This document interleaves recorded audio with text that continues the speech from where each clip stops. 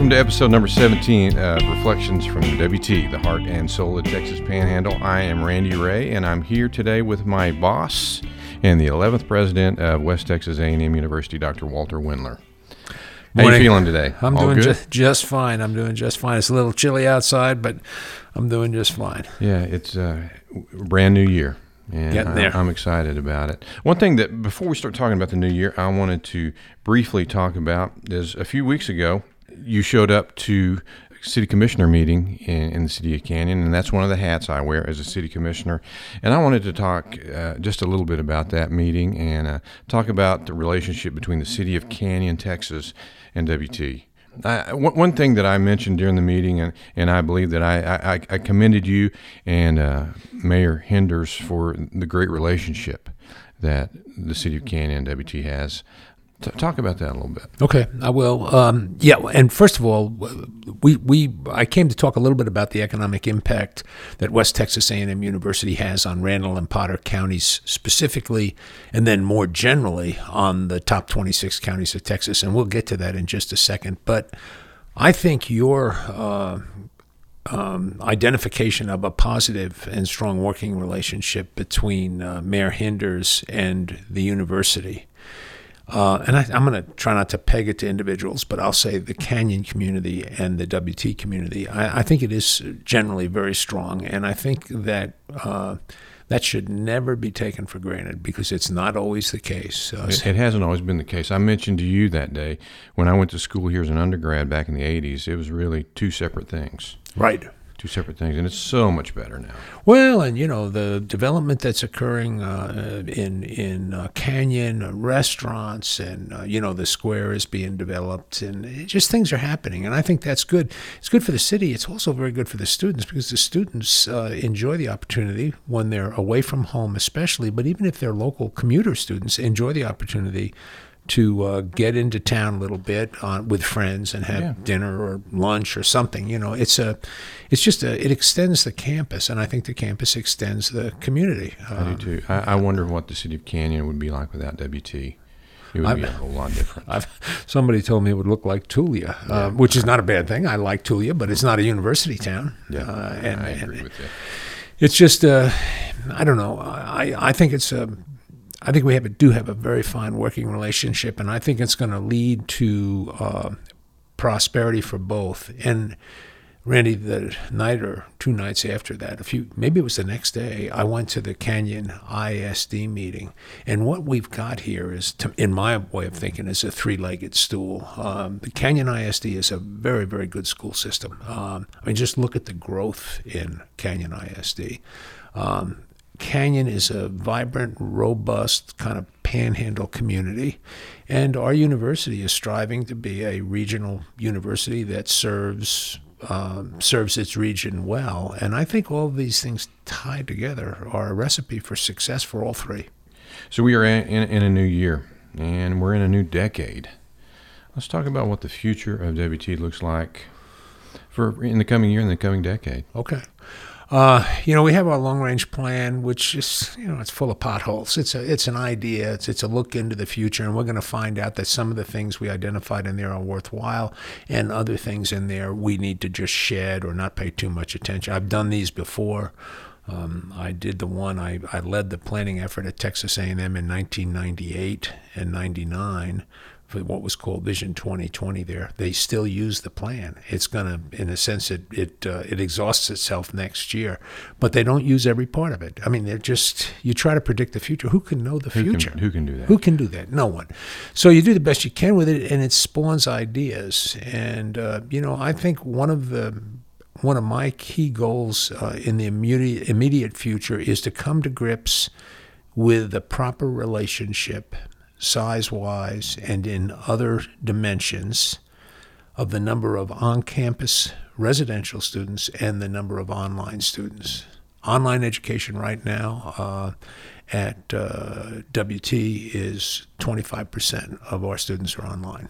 Wow, So, I didn't realize that. 2,500 are online. Well, you can talk with Dean Nelson here, and he's got a very powerful online program, the RN to BSN program, and it's good. And he'll talk to you about that, I know, and there's some business programs and others, and we're going to increase that. I would personally like to see the relationship between on-campus and online students basically be 1-for-1. In other words, half of our. But while we strive towards that goal, I would like to see the quality of the freshman class, the on-campus students that come here to study, go up. And we're seeing that last 3 years. The quality, as measured by standard quality indicators, and these are imperfect to be sure, but things like class rank, GPA, test scores, and they are creeping up ever so slightly, but they're not creeping down. And a lot of regional institutions right now are dropping standards to try to attract students because the pressure for enrollment is so great. The big universities they're stifling the growth of the regional institutions. So I want to address that in the coming years. It'll be a long process, but I would like to get to that, and in so doing, would like to not reduce the on-campus population, but not grow it much. I want the primary growth to be in online, and I want to continue to increase the quality of the on-campus experience. And while I'm talking, I'll keep talking. You're used to that. But I go out and I recommend students don't borrow money for the first 2 years of college. I recommend that because students are being choked with debt. And it's interesting that I've been doing that for 3 years, but the new freshman enrollment goes up, and I can't, again, predict the future, but I'm going to say watch our freshman enrollment next year. I'm just going to say that as like a piece of bait out there, but watch our freshman enrollment next year while I'm out telling people because to go you've been out on tour. And, well, yes, and I've tried to be honest with people and say, look, don't over-borrow. Never borrow more than 60% of the anticipated starting salary. So if you go through our our RN program, BSN program, I think the average starting salaries, and Dirk would know more, but I think are probably close to, I don't know, between $50,000 and $60,000, something like that. Let's say they're 50. So I'm saying don't borrow more than $30,000 to become an RN. Don't borrow more than, if you're going to be a school teacher in Borger, and the average, let's say you're a fourth grade teacher and the starting salary is around $40,000, don't borrow more than $24,000. If you double that, for example, and I know many school teachers that have borrowed $60,000 or $70,000, and they lead a life that's directed by repaying that debt. Mm-hmm. Mm-hmm. There are hundreds. It's an epidemic. Yeah, and there are hundreds of thousands of people who receive their Social Security check, and the first thing they do is pay for their college loan. They're getting a Social Security check and pay. Something's wrong with that. And I want to let people know that we're going to try to do things different, and we have to be careful. We're increasing fees, increasing costs, and if the quality of what we offer is not going up with those increased costs and fees, just read a study on the return on investment of a university education, and there's some surprising schools in that list. But that's going to be my focus, I would say, in the coming years, is this idea of a relationship between cost and quality. Well, we've talked a little bit about the new year. We've talked about the new freshman class coming in. Let's talk about the campus for a minute. We have recently tore down Stafford Hall. Right. And what do you think the campus is going to look like over the next few years? Well, the campus continues to improve, I think, in its service to students, and it's got a good pedestrian feel to it. I think, it's a nice campus to walk. Some of the walks are getting a little long, like over to Ag Sciences and so on, but you can still walk this campus. And I think it's very pleasant. I think the football tailgating and so on, and I'm not talking about wild parties or anything, but just the presence of that activity on campus has been very positive for the campus. So I just want to see us continue to improve. I want to clean up some of our old structures. Old Ed building is a high priority. PPHM is a high priority. These are important campus landmarks. So where Stafford was, is that going to be parking now, you think? Yeah, at least for the short term, maybe I'll say midterm, it's going to be parking. Yeah. Is what we hope that'll to make put a lot of students happy.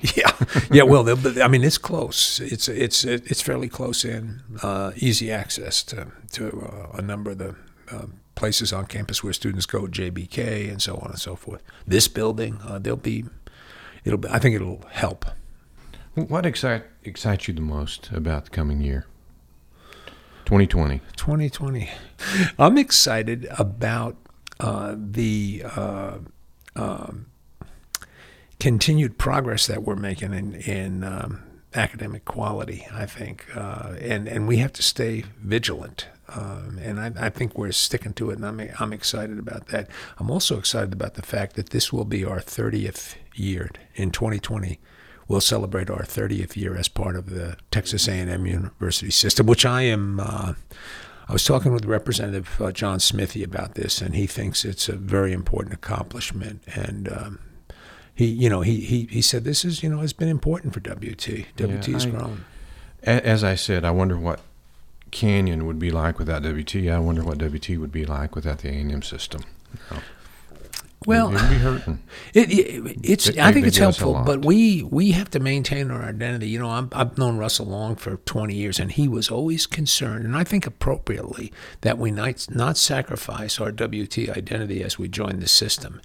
And I try to be ever mindful of that, but I also see positive benefits from being in the system. I mean, we have relationships with various system initiatives that are very helpful to WT and to the Panhandle, and I don't think we're, in a sense, losing our identity or selling our soul to get those to work, and I want to be mindful about that. We are still WT. We are WT. Yeah. We're going to take a break, and when we come back, we're going to talk to someone that has an interesting background in the NFL and is a leader on campus today. We'll be back in about 60 seconds. West Texas A&M University is a student body that learns by doing and is always seeking opportunity. Talented and accomplished faculty that teach both in and out of the classroom. Programs that provide timeless information and meet the challenges of today's world. Facilities rich in technology as well as WT history. It's our alumni and donors that make the big difference and set us apart from other universities. With your support, WT will continue to award scholarships to deserving students and strengthen our programs, which means a better campus, more in-depth education, and a lasting cultural and economic impact on our region. Now is the time to strengthen connections, support students, and open doors for tomorrow's leaders. Share your experience, share your heritage, share your pride. Welcome back to Reflections from WT, the heart and soul of the Texas Panhandle. For this segment of the podcast, we have a special guest. We're going to be talking to Dr. Dirk Nelson. He is the Dean of the College of Nursing and Health Sciences here at WT. Dr. Nelson, welcome. Absolutely. I appreciate being here. Well, we appreciate you being here. Sure. I alluded to the fact before we went on break that you spent a little time in the NFL. Tell us about that. I think the key word in that comment or that phrase was little, but that is correct. I was a free agent with the Seattle Seahawks back in 1986. I was a punter, played in all of 2 preseason games before I was ignominiously released following a game against the Detroit Lions. Well, so the Seahawks have a connection with WT. Mm-hmm. One of my former students, Charlie Martin, played for the Seahawks for a little bit. So, what was that like? So my 6-week tenure there in Seattle, I loved it. At the time, I was hoping it was going to turn in from 6 weeks, maybe to a 6-year career. Enjoyed Seattle, but had I not been waived back in August of 1986, I never would have met my wife, and we would never have had our 2 children. So. Yeah, it worked out great. Well, how did you transition to academics from that? Oh, no, that's a great question. Actually, I had already received my master's degree by the time I was in training camp with the Seahawks. I attended Montana State University for my baccalaureate degree, played football there, and had a marvelous time, enjoyed my experiences there. That's where I studied exercise science. I wanted to go to graduate school, and initially when I was in graduate school, I wanted to go into a clinical setting, largely working in cardiac rehabilitation, patients that have had heart attacks and strokes, and rehabilitating them from a physiologic perspective. But a gentleman named Tom Thomas, who was my teaching hero, he was at the University of Kansas, where I went to graduate school. He came in one morning and had an announcement for a teaching position at a small college in Nebraska, and I had an epiphany over about the 30 seconds that he read that teaching announcement, and I said, I want to be an academic. So that's how I got into higher education. When did you come to WT? 2010. So I've been here 10 years now, and great group of students, magnificent group of faculty and staff, and I love it. Well, tell me about the College of Nursing and Health Sciences, and they've got some really great things happening right now. Big move coming up. Yeah, absolutely. I couldn't be more proud of the things that are going on in the college. I'm a data-driven person. Over the last 10 years, our enrollment has gone up 40%. In 2019 versus 2011, the number of graduates from our college has gone up 90%. When you look at that same time frame, the cost to the university to educate any one of our graduates has gone down 36%. So when you look at that enrollment growth, you look at that graduation growth, obviously we're attracting kiddos, we're keeping kiddos, we're graduating kiddos, and we're doing it much more cost effectively. So I could not be more proud of that. We do have an online presence. Our college has, over the last year, received over 30 national recognitions for all of our programs, largely due to cost efficacy and quality. So I'm very, very proud of those. Yeah.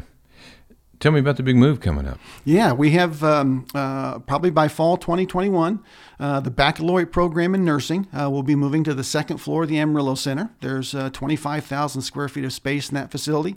That particular program has grown. The university, thanks to the leadership of Dr. Windler, I think has committed additional faculty members to that program, and that's how we can grow. And so if we're going to grow that program, we need additional space. And so I think that 25,000 square feet of space is going to turn into a marvelous clinical experience for the students once they're admitted into the baccalaureate program in nursing. So their final 2 years will be there. There'll be some tremendous symbiosis because we work closely with the hospitals, obviously, in clinical rotations. So just from a logistics standpoint, that's going to make a lot of sense. Moreover, the college has our Department of Communication Disorders, and the WT Speech Hearing Clinic is already up and running there. And they serve children. The Speech Hearing Clinic does. They serve children. They serve adults. And we also have the Panhandle Area Health Education Center in that particular facility. So you combine all those entities with some other initiatives we're working on right now. One is referred to as the Healthy Texas Panhandle, which is something that's near and dear to my heart. We have expertise not only from the students' perspective, but from the faculty perspective in our college. We want to work closely with the Paul Engler College of Agriculture and Natural Sciences to help bring to fruition what's referred to as the Institute for Advancing Agriculture and Health. We have strengths at this university in those two areas, and working with county extension agents through the A&M AgriLife Extension Service, I want to provide preventive services to the medically underserved throughout the entire Texas Panhandle. Wow. Let me ask you both about the Amarillo Center. Dr. Windler, when did we open that? It's been a couple of years now? Just over a year, really, a year and a half. It's a beautiful facility, and I would encourage everyone to, if you're downtown, to go by and just take a look at it. What all's housed down there now? Well, mostly Dirk's programs. Dean Nelson he's got a good slate of programs down there. But I just want to emphasize what Dean Nelson is talking about here, and that is this idea that this will be a hub to help address health care in rural Texas. I've just visited 65 schools in the South Plains. Did number 65 day before yesterday. And in two places, Hamel and Crosbyton, hospitals have either closed or closing. And what's going to happen there is that those citizens of those smaller communities are going to be starved for health care. And Dirk knows much better than I, and I wish he'd say a word about it. How that's going to be addressed through nurse practitioners that 16 walked the stage. I think it was 16 on Saturday. I shook hands with every one of them, and I asked every one of them, "Are you going to stay in the Panhandle?"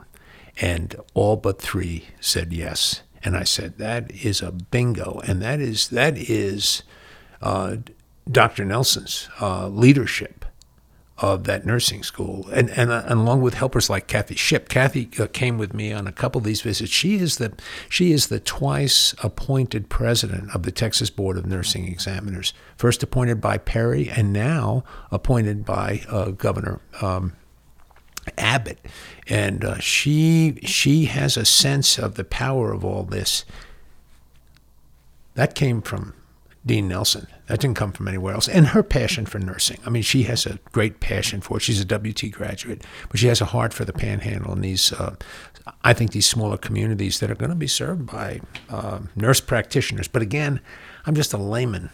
Dean Nelson knows the real story on all of this. Let's talk a little bit about accreditation. Accreditation is a big thing in universities. Would you explain kind of what that means and what accreditation your programs have? Yes, some disciplines have to have accreditation. They have discipline-specific accreditations, and in order for a person to become a licensed, you fill in the blank, they have to have graduated from a program that's accredited by some national organization. And in the College of Nursing Health Sciences, we have two separate national accreditations. One is the American Speech Language Hearing Association, or ASHA.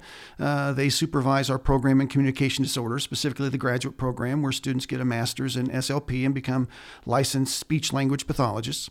And then also we are accredited through the Commission on Collegiate Nursing Education, or CCNE, and then they review all of our programs, not only the baccalaureate, but the master's programs in nursing as well. And in fact, we just had a CCNE visit last spring and found out the results in fall. And so we have 10 years worth of accreditation. That's the maximum length of time they can make that recommendation, and we received that this fall. So I'm very proud of what's going on in all of our departments. Dirk, I know you're not prone ever to hyperbole, but what were the findings of that accrediting report? Did you think that we really kind of rang the bell? I know we did, and I'm smiling about it. But the fact of the matter is, just say a word about what the accrediting group said. No, I think one of the most glaring things they noticed were the licensing rates for our NCLEX results. So when a student passes, or rather when a student graduates from a nursing program, he or she is required to take a licensing exam. It's referred to as the NCLEX.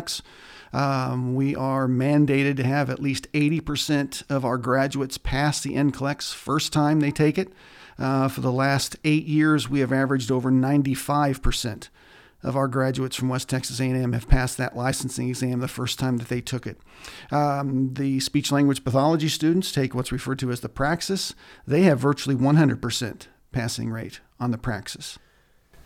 And again, because this man is prone to natural humility, the fact of the matter is it places us in very strong competition with many, many nursing schools that charge a lot more money and don't achieve the kind of results, number one. And number two, when he came, our the nursing program was on the edge, on the precipice of just falling apart. Isn't that right, Dean? The NCLEX rates were low, and we had some stern, some hard, difficult discussions with faculty and with students. The faculty made some recommendations with regard to admissions criteria in terms of progressing through the program, in terms of exit criteria, and I supported those recommendations. They are the experts in the field. They are the professionals, and I think collectively we've been able to put together a program that educates nursing students magnificently. I'm very proud of what's been going on in that department. Well, you should be, and it's such a big part of West Texas A&M University. Thank you for all you do over there, and we are all proud of the nursing program and the College of Nursing and Health Sciences. We're about out of time. I'm going to throw you guys a curveball. You ready? I'm ready. You're ready. We'll see if you're ready. Let's say that you were a superhero. What would your superpower be? I don't know the names of the superheroes, but the one that's flexible, that can stretch, who's that one? Mr. Fantastic. I would be Mr. Fantastic. I think Why? Just because you want to remain flexible. I want to remain right. flexible. There you That's go. exactly right. Yeah. There are lots of twists and turns and curves and changes and ups and downs when it comes to university life, and being able to accommodate all those twists and turns and changes and ups and downs comes in handy. That's a good answer. And by the way, if I might add to that, one of the attributes, and I don't know anything about these, but I know because I understand this sort of superhero thing, that Mr. Flexible never loses his roots. He knows from where he's coming and from where he's going, and that's that too. Good answer. What's your answer? You know, I'd almost like to say the same thing. I don't want to be Superman. I mean, that's not happening. I'm an old guy that can hardly lift 40 pounds anymore. What? I don't know, Randy. You stumped me. What a way to start. Normally I don't. What a way to start the year, but you stumped me. I'm not sure what I'd want to do. But I listen, I'd be glad to be the assistant for Dean Nelson while he was Mr. Flexible or whatever he was called. You know, I think if you were to ask me, I think I'd want to be the Flash, the guy that's really fast, because there's been several faculty meetings that I'd like to speed out of. So, we could maybe be Mr. Invisible and kind of lead. Mr. Invisible. Or what about flying? It'd be fun to fly, too. Oh, yeah. It would. Yeah. That would be. Well, that's going to about wrap it up for episode number 17 of Reflections from WT, the Heart and Soul of the Texas Panhandle. Thank you for joining us, and we'll be looking forward to talking to you again next time.